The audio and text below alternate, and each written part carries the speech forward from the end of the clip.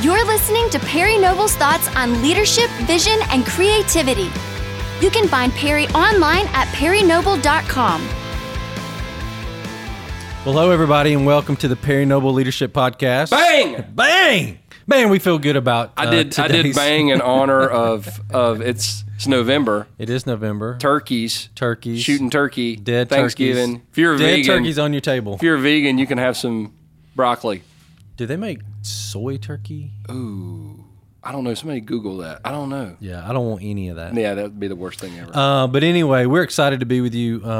Thanks for listening. And today we're going to talk about the 4 phases that are essential for effective vision. You know, Perry, for anyone in leadership to be effective, they must have and be able to cast a compelling vision and ask others to get involved in making it come to life. So today we're going to talk about those 4 phases that are essential for effective vision. So let's just jump right in, Perry. What is the first phase? Yeah, there are 4 phases of vision, and the first phase is it should happen. It should happen. I've got some notes here too, and I wrote this down. Vision begins with a person looking at a situation and actually believing in their hearts that someone should do something about it. It gets to the point where they're almost bothered by it. A biblical example of this would be Nehemiah. If you're a visionary leader, that's probably one of your favorite books in the Bible, if you're a Bible person. The whole book starts out with a problem. Nehemiah asked his brothers, hey, how's it going in Jerusalem? And they said, hey, the walls are damaged and it's a problem. And it bothered Nehemiah that it got to the point where I'm sure, and the Bible doesn't say this, but it infers this, that Nehemiah's probably thinking, someone should probably go do something about that. It should not be that way. Some more modern examples are, I remember when we had Christine Kane here from the A21 campaign, and she tells the story, if you've ever heard Chris speak, she talks about walking through the airport and seeing the pictures of girls that were lost and finding out that those girls were most likely caught up in the sex slave trade, and her thinking, somebody should do something about that. The whole vision, A21, exists, and it's an unbelievable organization that rescues people from human trafficking. But it all started because a woman said it should happen. Our church started with a conversation. A young lady asked me one time after we did a youth event. I used to be a youth pastor, and on a Wednesday night, she came up and asked me, hey, Pierre, I got a question. Why can't church be fun? She said, Wednesday nights are so much fun. I love bringing my friends to Wednesday nights. I feel like everything engages. Why can't Sundays be like Wednesdays? And that was a part of a process that started in me where I was like, you know what? Church should be exciting. Church should be relevant. Church should, and I got this vision in my heart and in my mind of, you know what? I don't think church should be the most boring, irrelevant, lifeless hour of a person's week. I think if the tomb is empty, that our church services and our attitude should reflect it. And so in my heart, during that time period, God started developing it should happen. And so any leader that's going to do an effective job leading, I believe it's got to come from a conviction. Somewhere down deep in their heart that it's not about the money, it's not about the recognition, it's about, I see a problem. Someone should do something about it, and maybe God's calling me to do something about it, and I'm gonna do whatever it takes to make that happen.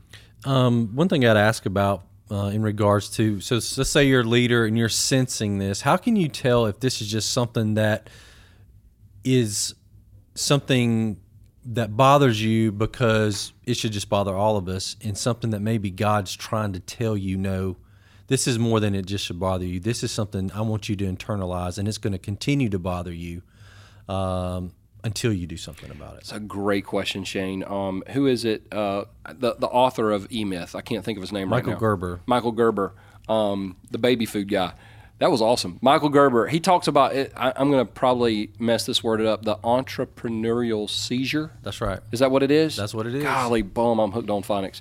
Anyway, he talks about how some people go into business and they just do it. And that's why there's 4 phases of this vision, because when you see that something should happen, that's not an indication that you need to dive into it immediately. Yep. It's just so many times when you see something that should happen, it's if you're a Christian leader, it really is the Lord speaking to your heart, preparing you. Like, for example, somebody might be listening to this podcast and they go, okay, well, somebody should plant a church. I'm going to go plant a church. Well, maybe. I think church planting should happen. It should be done. But that's why there's 4 phases of this vision. Yep, that's a great segue, and I'm glad we took a second to talk about that. So let's talk about phase 2. What is phase 2? Phase 2 is it could happen. So phase 1 is it should happen. Phase 2 is it could happen. And this is where a leader begins to develop ideas, thoughts, and plans, and begins to have conversations with people to see whether or not they're crazy. I remember going through this phase of it could happen, where I had an idea for a church, like we're doing at New Spring Church, but I didn't know if it could happen or not, because I never had seen that before. And so I started having some conversations with some people that were really close to me and started saying, hey, what do you think about this? What do you think about this? I mean, godly people who love Jesus who would tell me the truth. It's not like the person that somebody told them they could sing all in their life and then they made it to American Idol and America laughed at them. And these people were telling me, Perry, I think that could happen. I think that could happen. And then I discovered 2 books right about the same time. The first book was Purpose Driven Church by Rick Warren. Most people don't know he wrote Purpose Driven Church. They're more familiar with Purpose Driven Life, but Purpose Driven Church was a 399-page book. At the time, I think it's the longest. It might be the longest book I've ever read. And then Bill Hybels and his wife Lynn Hybels wrote a book called Rediscovering Church. And I read books by these guys, and I'm not sure that they agree on every issue of doctrine, but they were both doing something that I thought, oh my gosh, it could happen, because here are 2 guys doing it.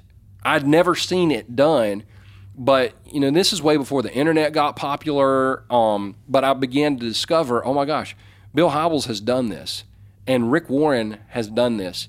And so one of the things I started doing when I started saying it could happen is I started looking for those examples of people that had gone before me and had actually done what I wanted to do. I didn't look for people who had theories, because people who have theories have usually nothing more than that, a theory. You don't have a conviction until you're willing to put your theory to a test by actually taking a step of action. And so that's what I did. I started going, man, not only should it happen, but I started believing in my heart that it could happen. Is there, you mentioned when this was going on for you, you talked to people you trusted around you that you could actually count on to be honest with you. And then you look to these 2 books, Bill Hybels and Rick Warren. Is there, in today's world, for the leader out there that this is maybe twisting in their mind or spirit, and they've said, well, maybe this is bothering me, is this supposed to be, how would you instruct people to measure it today? Is there any specific person, book, is those same books? Like, where should they go next if they're really trying to measure whether or not it's them that should make it happen? Yeah, that's a great question. I think there's a couple things that a leader has to do. First of all, they do have to have those critical conversations, what I call the crucial conversations. I know people, and I've done this in my life, where I know what I should or should not do, but there are certain people that I'm not going to ask them. And the reason I'm not going to ask them is because I know they love Jesus and they love me and they're really wise, and I know that they're going to advise me to do something opposite. So when you know that, I mean, that's a dangerous place to be. When you start avoiding crucial conversations because you want to do something more than you've been called to do something, that's a dangerous, dangerous place to be. The other thing I do is I try to study people who I've seen be successful in life. And they've actually, once again, and we've talked about this on this podcast before, Christians are the only people dumb enough to buy books written by people that have never done what they wrote the book about. For example, my wife's a doctor, so if I wrote a book on surgery, there's not a surgeon in America that would buy that book. But there are people that have written books on church planting that have never planted a church. There are people that have written books on how to lead a business that have never led a business. So I do make it a point to study. Now, I know people would push back and go, you can learn from them. Well, yeah, you can learn from them, but I don't think we should learn from them. I think there's some great examples out there like Patrick Lencioni, Jim Collins, Andy Stanley. Those two books by Rick Warren and Bill Hybels are still, in my mind, gold as far as leadership goes. That's really great. Well, let's move on to phase 3. What is phase 3? So phase 3 is it will happen. It will happen. So you go from it should happen, number 1, to it could happen, phase 2, to phase number 3, it will happen. And this is the jumping off a cliff moment. And I say this because I was in a church parking lot one night having a conversation with a gentleman by the name of Jason Wilson. He's on our leadership team. And I was talking to him about church and church planting and should we start the church or should we do the church? And I remember him saying, Jason, I feel like we got a great group of people together. I feel like we've got some really good plans. We've talked about some good ideas, but I feel like we're all on the edge of a cliff and we're just waiting for something to happen and I don't know what we're waiting for. And I never will forget him looking at me and he said, we're all waiting on you to jump because as soon as you jump, we're jumping with you. And I didn't sleep for like 2 or 3 nights because I'm like, oh my gosh, I believe it should happen. I believe it could happen. But now I've got to take a step of faith and give it a shot and see, hey, I got to live under the conviction it will happen. Now, this is what I want to speak to because it's so funny. People ask me all the time, when you started the church, what was your backup plan? What were you going to fall back on? And I always tell people, if you have a backup plan, you're not fully committed to what God's called you to do. Yeah. Backup plans are for people that don't have faith.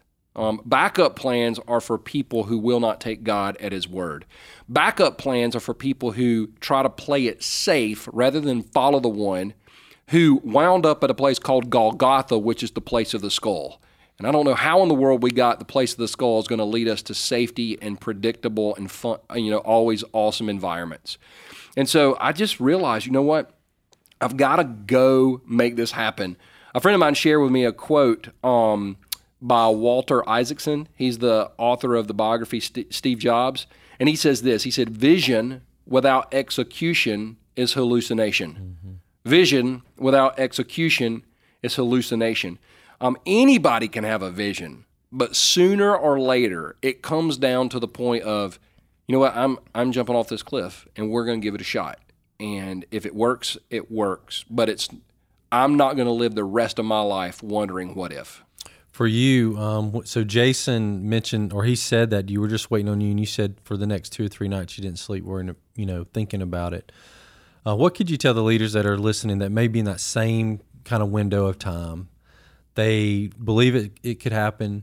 They know that there's some people, looking for them to take the first step. What could you do or say to encourage the listener out there? What put you over the edge? What made you say, you know what, I'm just going to have that faith and do it? Yeah, well, first of all, I would say that never goes away. I'm in the middle of that right now. I'm in the middle of a vision where I've looked at something and said, well, it should happen. Okay, it could happen. Okay, it will happen. Like, it's a phase I think you continually go through if you're going to grow. Mm-hmm. But if you're one of those people that you're stuck between phase 2 and phase 3, I'm going to go ahead and tell you what most people wait on is 100% confirmation from God. And you're not going to get it. Like, you're not going to get the angel in your closet. But you might if you're drinking of wine. But you're not going to get... the Bible verse that highlights itself in your Bible, those things, and listen, they're probably not going to happen. Leaders have to make decisions with about 55% of the information. And if God told you everything that was going to happen in your life over the next 3 years, it wouldn't be a step of faith. anytime one of the things we say around here at New Spring all the time is following Jesus is about taking your next step. And so your next step as a leader, if it's just to trust God at His Word and do what He says, that's what you're going to have to do. And then do it again, and then do it again, and then do it again. Yep, I mean, ends. You've got to get to that point where you're like, you know what, we're going to do this. It will happen. That's good. All right, well, that really takes us to the final phase. Tell us about phase 4. Phase 4 is the phase where we say, come help me make it happen. So we've gone through 4 phases. We've gone through phase 1, it should happen. Phase 2, it could happen. Phase 3, it will happen. Phase 4 is come help me make it happen. This is where the leader actually asks other people to come on board. They're able to articulate the problem they're trying to solve, and they paint compelling pictures as to why people or groups of people need to come along and dive all in. So that's phase 4 is, hey, this is my plan. This is where we're going. This is what we're doing, and I want you to fully buy into this thing and help us do it with everything you've got. So what's the best way for someone to ask people to get involved? So here's the thing, and I kind of learned this. I wish I could say I was this smart. As I look back, it's just the way it happened, and I didn't mean to do it. It just happened that God's hand of protection was on me. The phases of vision, I feel like, are pretty laid out. Like, you can't go from it should happen to come help me make it happen. Yep. Because if you do that, you're going to skip it. You're going to skip it could happen. Whereas where you actually do the research, where you actually read, where you actually lay a strong foundation, you skip phase 3 where you're going to do this. Like, that's the conviction phase. I'm going to do this. If I'm the only person in the world that does it and I lose my life doing it, I'm going to do it. So if you skip those 2 phases and you go, it should happen, come help me make it happen, then what you'll have is a bunch of idealists and dreamers who aren't willing to pay the price. Can I stop you right there? Because I know you and I talk to a lot of church planners, a lot of people starting new things, and I feel like that's a common thing we see, that they go from 1 to 4. Yeah. So what would you said it pretty strongly right there, but just let's give a word of caution to the leaders that are listening, how important it is phase 2 and phase 3 not be left out. Yes. So I meet some guys, and I don't question their passion, but they'll go to a conference, and they'll walk away from that conference going, well, that's what we need to do. We need to go start a church. And it's a bunch of guys who really do love Jesus, but who just want to start a church. They have no idea about bylaws, 501c3, health care, bank accounts, and people go, well, the church isn't a business. Well, try to pay somebody and them not claim it on their taxes, and watch how quick the government gets involved in your church. I mean, if you have a checking account, you have a business. But so many guys will jump in. And so looking back, what we did when we started our church is we did all the research in that phase. When I say we, me, I did all the research. Like, I was like, well, this is what it's going to take to get a 501c3, and this is how we set this up, and this is how we set that up. So whenever I got to the point where I was telling people, come help me make it happen, I had way more answers than I did questions. So when people would say, well, what are we going to do about this? Well, this is where we're going to meet. Mm-hmm. Well, what time's our service going to be? We're going to do one service at 10 o'clock. Well, what are we going to do about our parking? We're going to ask everybody to park. I mean, we had answers because we'd gone through these phases. So when you're asking somebody to come help me make it happen, especially, don't miss this, when you're asking people to contribute financially, but you can't answer the basic questions, that motivates no one to give. It motivates no one to volunteer. I mean, you've got to. This is an exercise. Here's the other thing, Shane. This is hard work. Yeah. This is hard work. Jesus said in Matthew chapter 9, I read this the other day, he said, the harvest is plentiful, but the workers are few. The workers, the people willing to put in the effort behind the scenes to make it happen. And so when you have the it should happen, it's even if it could happen and it will happen, I'm not putting a time period on there. I'm just saying, if you get to come help me make it happen, but you haven't done the work in phase 2 or phase 3, you're going to have way more questions than you do answers. You're not building confidence in the people you're asking because you don't have any answers. Oh, we'll just figure it out when we get there. Yeah, we'll just figure it out when we get there is code for I have no idea. Yeah.